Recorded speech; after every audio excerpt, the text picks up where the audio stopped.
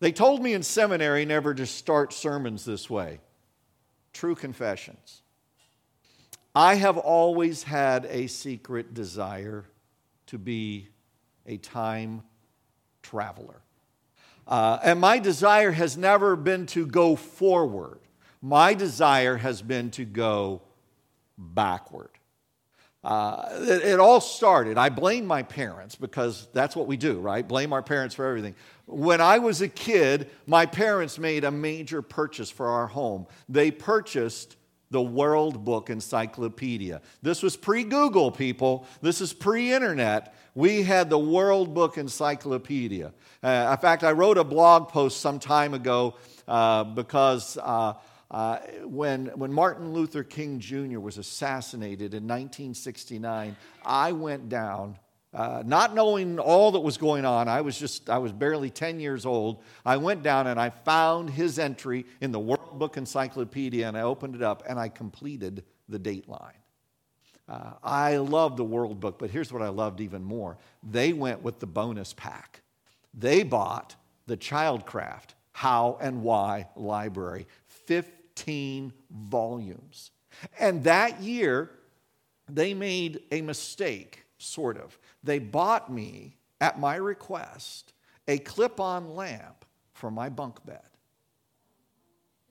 Yes, you know, I read the 15 volumes of the How and Why Library from cover to cover. I read every single one of them. Now available at thriftbook.com for $4.79. 1 year for Christmas. So I was intrigued, but I was most intrigued by the biographies.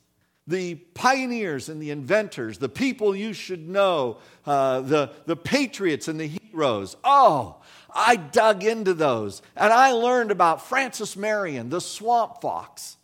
I learned about Mad Anthony Wayne, these guys in the Revolutionary War. I was so amazed. I learned about George Washington Carver. I learned about Thomas Edison. I even learned about Elias Howe. Do you know who Elias Howe was? He's the guy that invented the lock stitch so that we have sewing machines where the needle has a hole at the beginning of the needle, not at the end. He invented that. It came from a dream he had. It was amazing. I learned about all this and I wanted to go see them. I wanted to go visit them. I wanted to go kind of hang out with these people and what was it like to come up with all these ideas if I could only go back and enjoy history as it happened. I would dream about it as I sat in my treehouse in Kansas as it swayed in the wind, thinking about what would it be like to go back. But alas, here we are. There's a sentiment that's similar that I think grips some people when it comes to the early church. If we could only go back. If we could only go back to Acts and just do things exactly like they did. If we could only go back. If we could only go back. Wouldn't that be awesome? We could be awesome if we could go back. Oh, yeah, there would be God there too, but we could be awesome.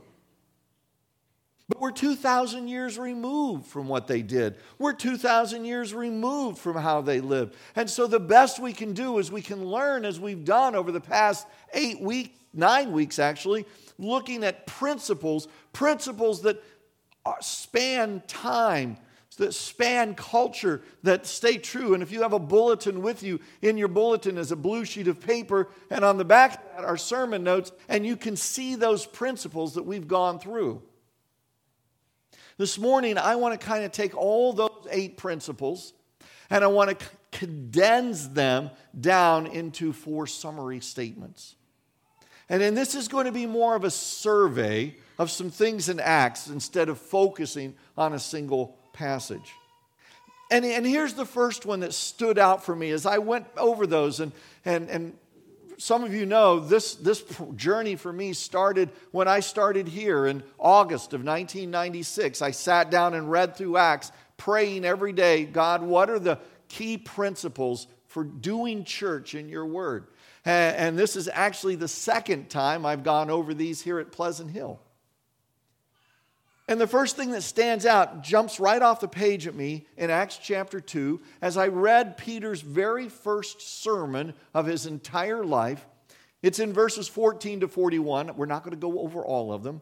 But it's simply this: a healthy faith community is based on the fullness of God.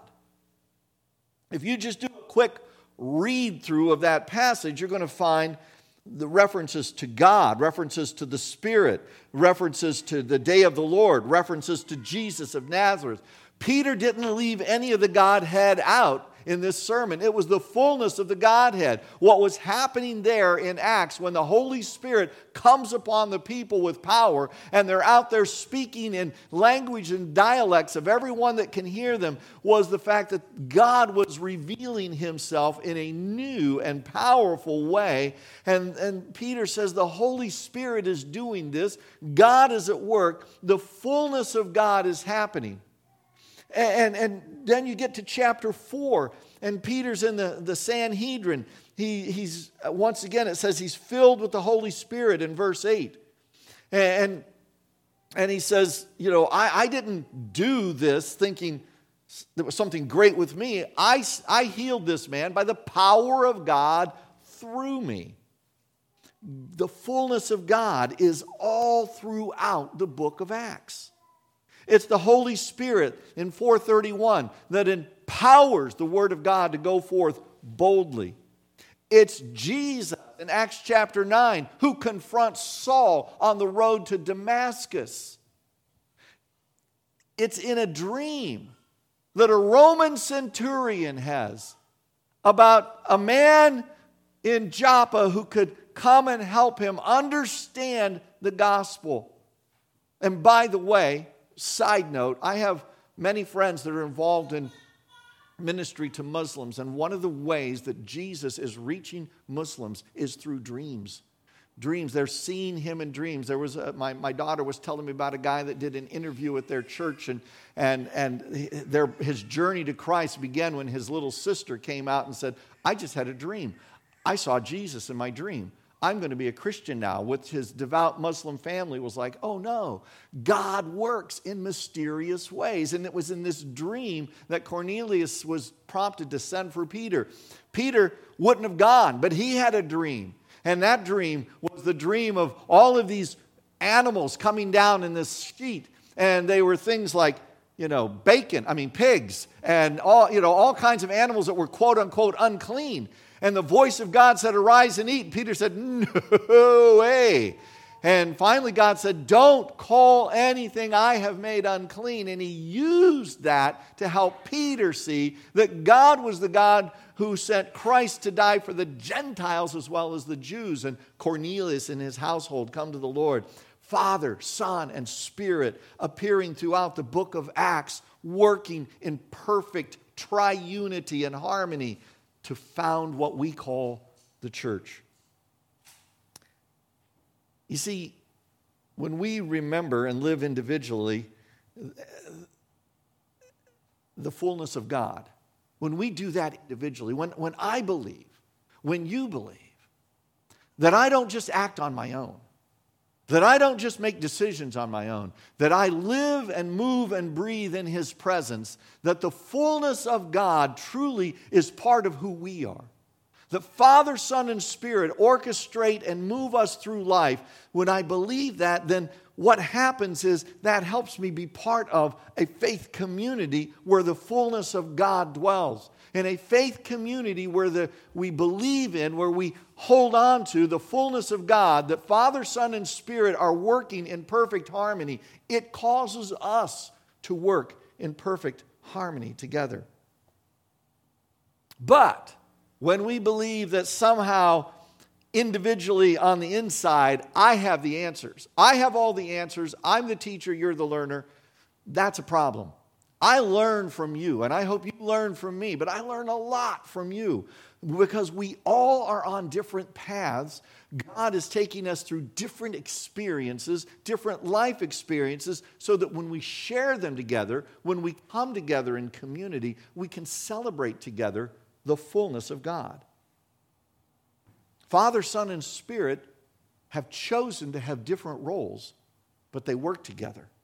We may have different roles, but when we embrace who God's created us to be, when we embrace what we are gifted to do as part of the whole, there is unity, there is harmony, there is oneness, and a healthy faith community comes about. A healthy faith community is based on the fullness of God. On Tuesday of this past week, several things happened to remind me of an important reality. I came here to the church to do my thing Tuesday, Wednesday, big study days to dig in, not only studying for this week, but for the weeks to come. And I remembered, because I have a little to-do list, and my wife had asked me to get a couple things and put them in her classroom from the storage closet in the gym. So, looked at my list. Oh, that's like number one. Better go do that. So I'm walking into the gym, and I hear this really weird sound, like bubbling water. And I'm kind of looking around, and I'm hearing this water, and then it hit me. I don't know who they were, but the architects who designed this building decided it would be wise to put all of the heat ducts in the gym under the floor. And then someone else decided at some point in time that they would bust through the floor, put a sump pump in the floor to pull water out. And if that sump pump fails and it rains, then it fills up, and all the ductwork was full and beginning to bubble and could have flooded the gym. I quick go turn off the HVAC system, quick go look at what was going on with the sump pump. It looked like it was plugged in, but it wasn't running, and so I ran and got an extension cord, ran it from another particular outlet, plugged it in. I could hear that it was running. Then I run outside to where I know that it empties. I can see it emptying. Okay, sump pump's working. This is going to take some time. And then I stood there. I think I turned around 3 times going, why did I come in here? Oh, yeah. I got to go get something for my wife out of the storage closet. I go over to the storage closet, and I open the door, and I hear this hiss. I mean, it's a hiss. And I'm going, what is going on? What's going on? There are demons in the church. And so then I go, and I kind of go to the storage room, and I'm hearing this. We have a large hot water heater, and it's kind of in an alcove. I open the door, and there from the pipe that comes down, the exit pipe, it's kind of a relief valve, water is pouring out. What's up with me and water today? I turn it off, and I had the presence of mind to turn off the thermostat so that we don't blow up. And it's still pouring out water somewhere. So I call the plumber, said, hey, can you get somebody over here? And we got it all scheduled. They got somebody to come over.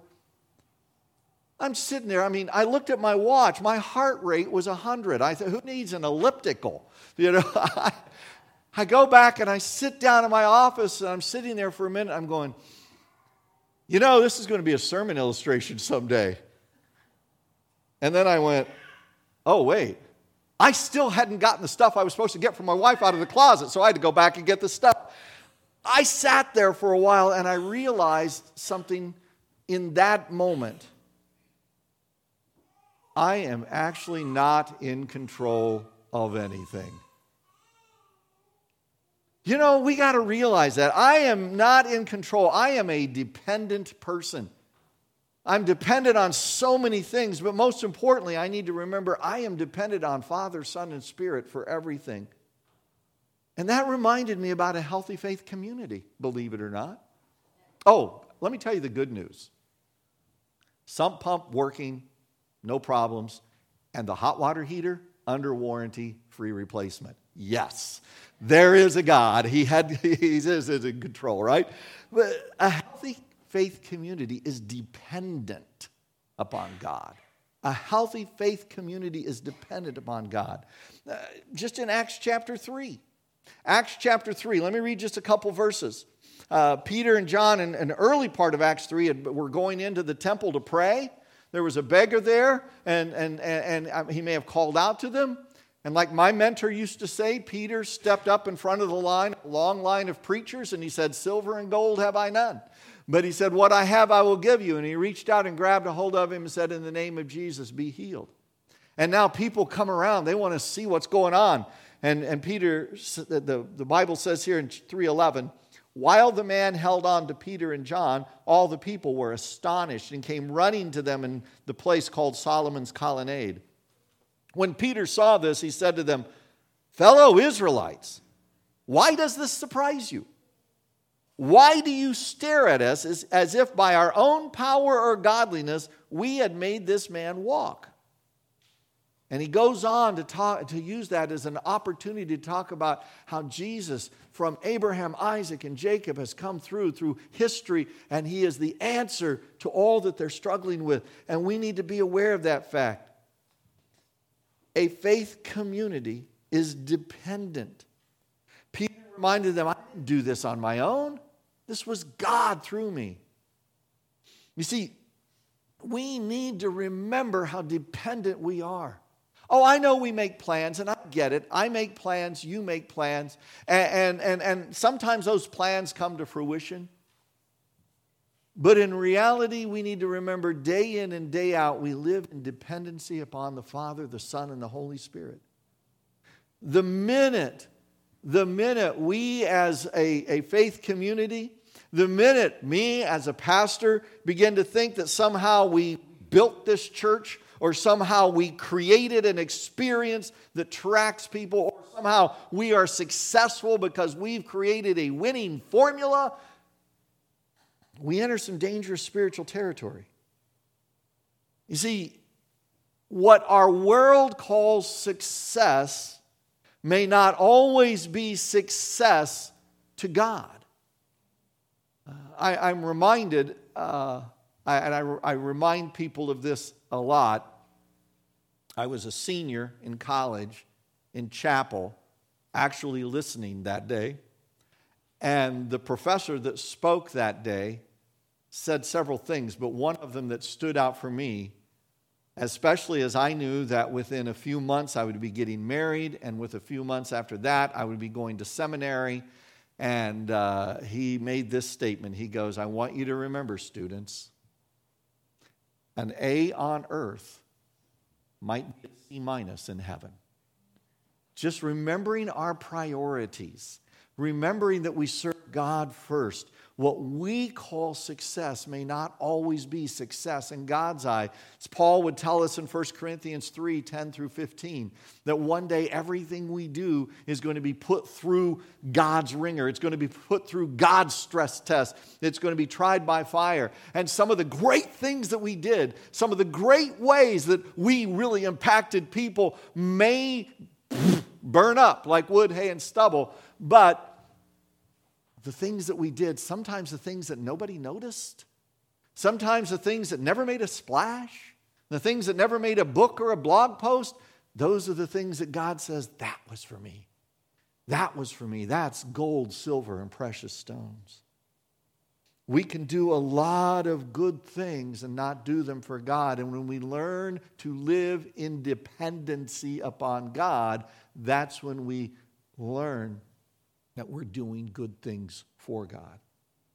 You see, it's all God's work, and we get to join Him and participate.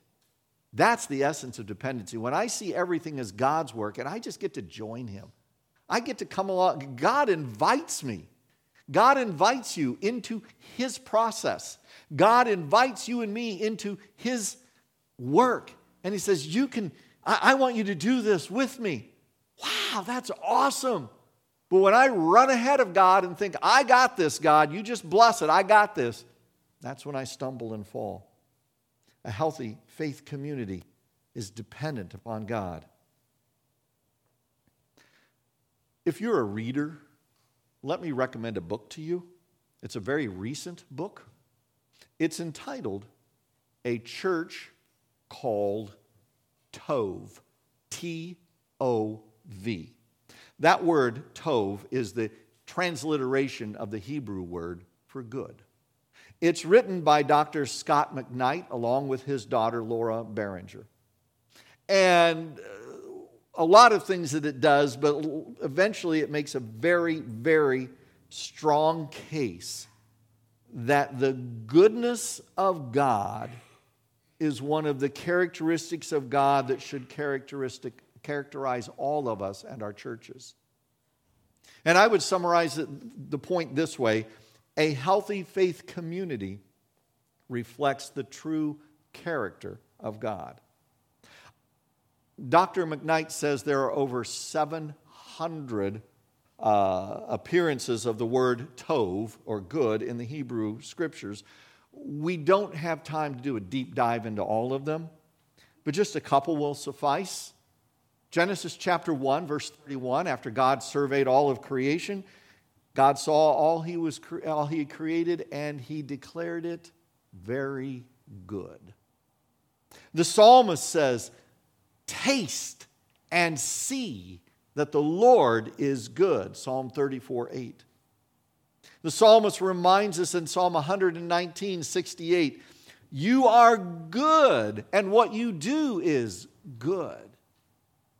God's goodness is a huge part of his character, and it's part of who we should be. Jesus, even in Luke 19:18, remember that rich young man comes to Jesus and says, "What do I have to do to inherit eternal life?" And Jesus said, "Keep all," first, but he starts out, he says, "Good teacher."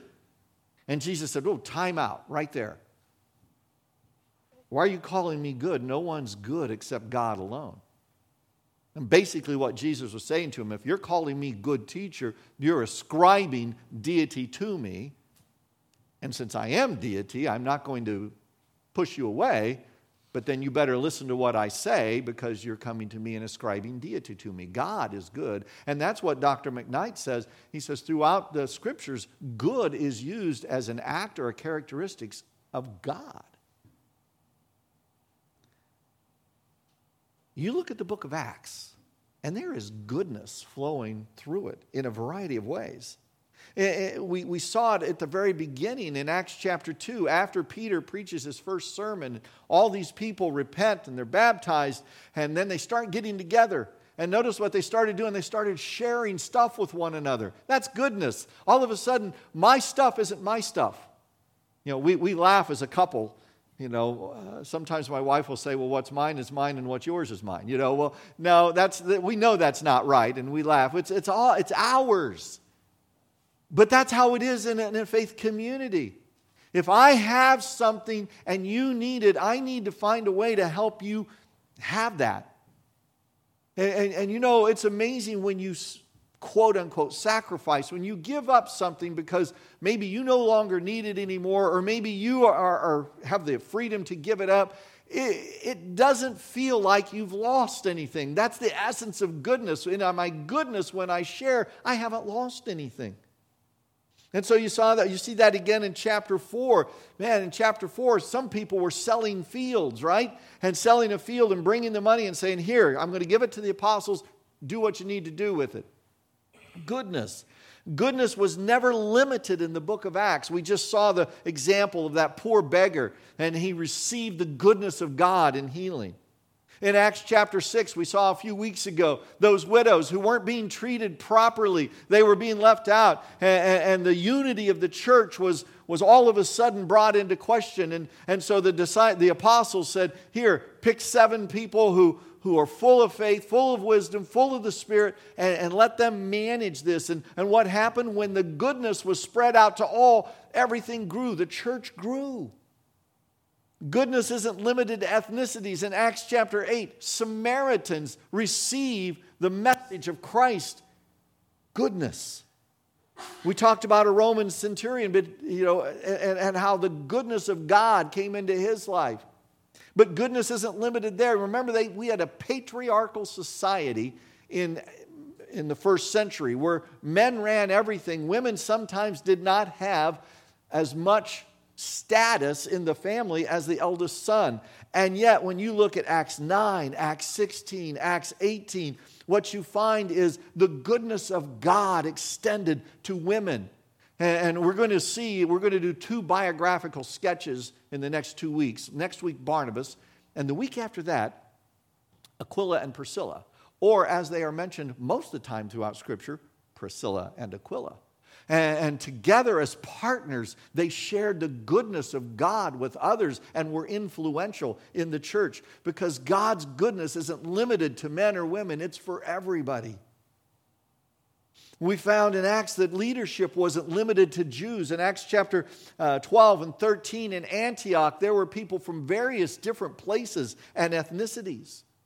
The goodness of God extended to a guy that was a jailer in Philippi, and his family came to know Christ. The goodness of God extended on the island of Malta in Acts chapter 28, when Paul is shipwrecked there, and he goes into this home and he heals the head of the household. When the goodness of God and the church was threatened by dishonesty and lack of integrity in Acts chapter 5 by Ananias and Sapphira, God dealt with it severely.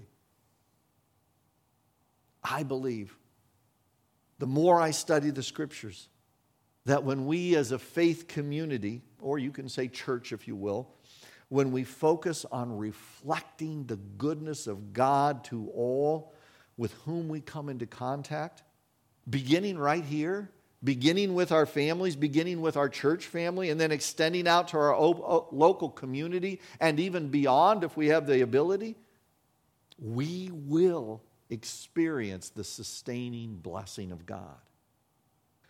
Don't hear me ever saying that when we experience the blessing of God, we'll be popular. Don't hear me say that we'll have lots of great programs and lots of people. No, we'll have exactly what God wants us to have so that we can continue to reflect His goodness. Because a healthy community reflects the true character of God. There are a lot of popular words out there these days.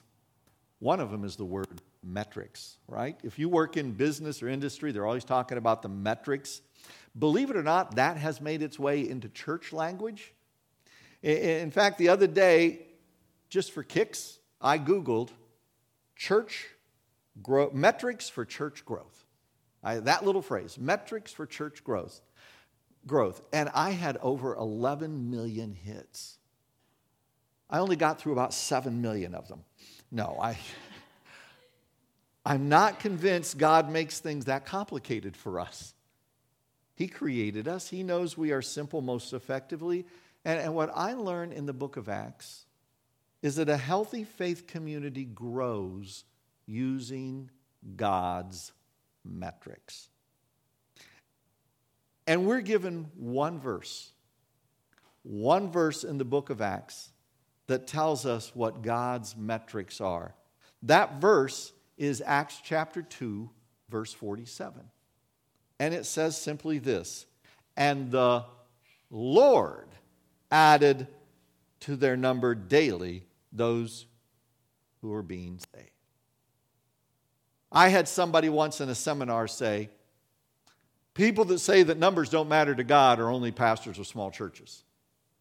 That was when I finished taking notes.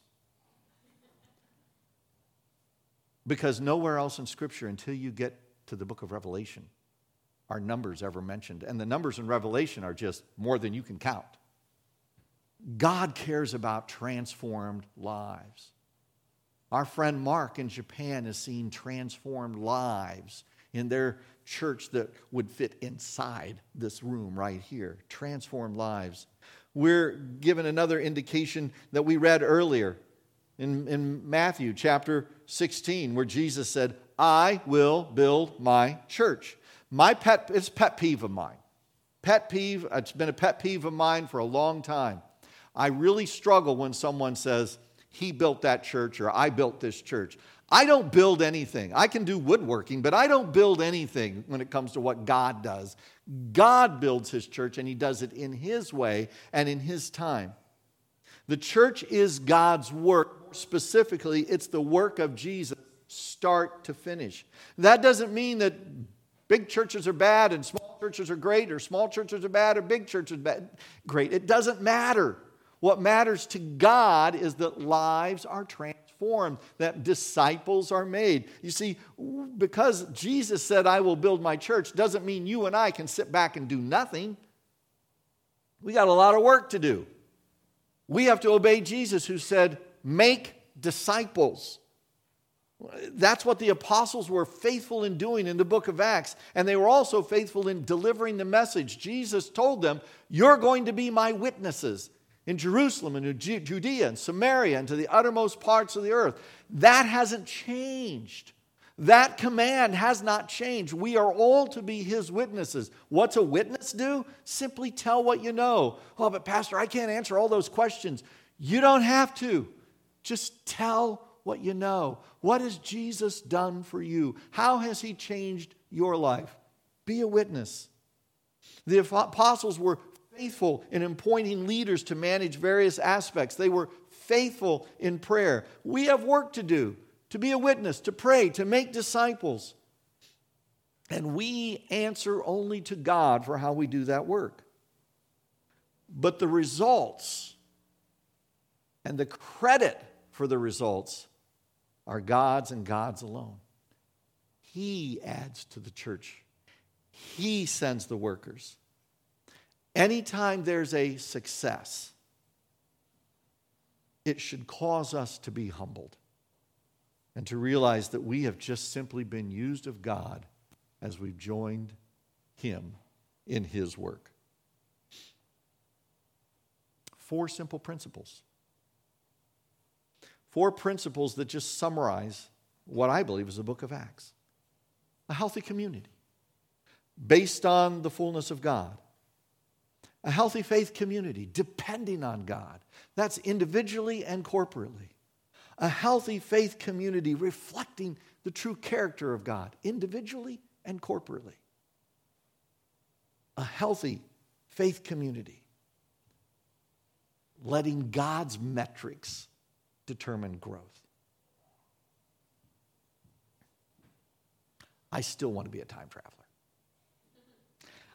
But time travel is as much of a mysterious pipe dream today as it was all those years ago as I lay in bed reading the Childcraft series and wanting to go back and see stuff as it happened.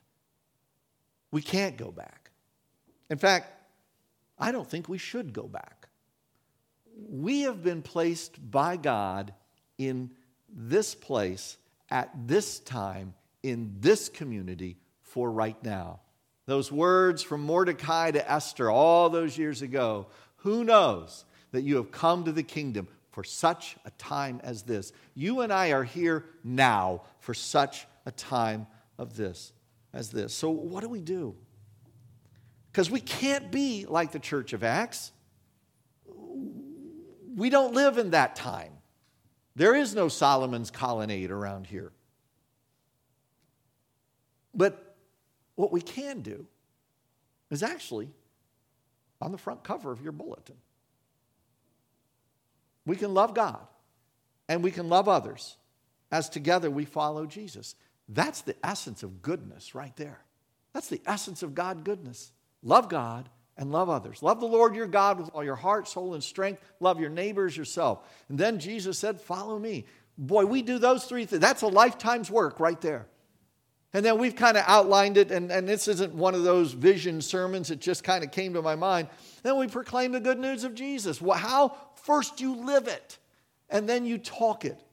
And then you honor God in all you do. You remember that everything you do, like that sermon from Paul in Acts 19, I think it's Acts 19, in him we live and move and have our being. Everything I do should reflect God. I'm not perfect at that. Neither are you. But we should keep making an effort, and when we fail, come back to him, ask for forgiveness, seek him to change us and move forward. Connect with one another. Connect with one another right around here. Connect with our neighbors. Connect with our coworkers. Build relationships. Build friendships. Because it's in those relationships, it's in those friendships that conversations are going to come up. The people are going to want to know, why do you go listen to that dude blabber every Sunday? Man, Sunday morning, it's great. You could go out and have a beautiful morning. You know, what's the, and you can talk about our faith community. And hopefully you can say our faith community that was there for me, that rallied around me, our faith community that just encourages me. And then after we connect, we care. We care for one another's needs, both in our faith community and outside. Paul would write to the Galatian church, do good to all people, especially those in the community of faith. We're to do good to all people. The church should not be known about what it's against. The church should be known about how we come alongside. I would encourage you today to simply pray this prayer. It's a variation on a theme. You've heard me say time and time again that maybe our daily prayer should be, Lord, change me. But let me give you a variation on that.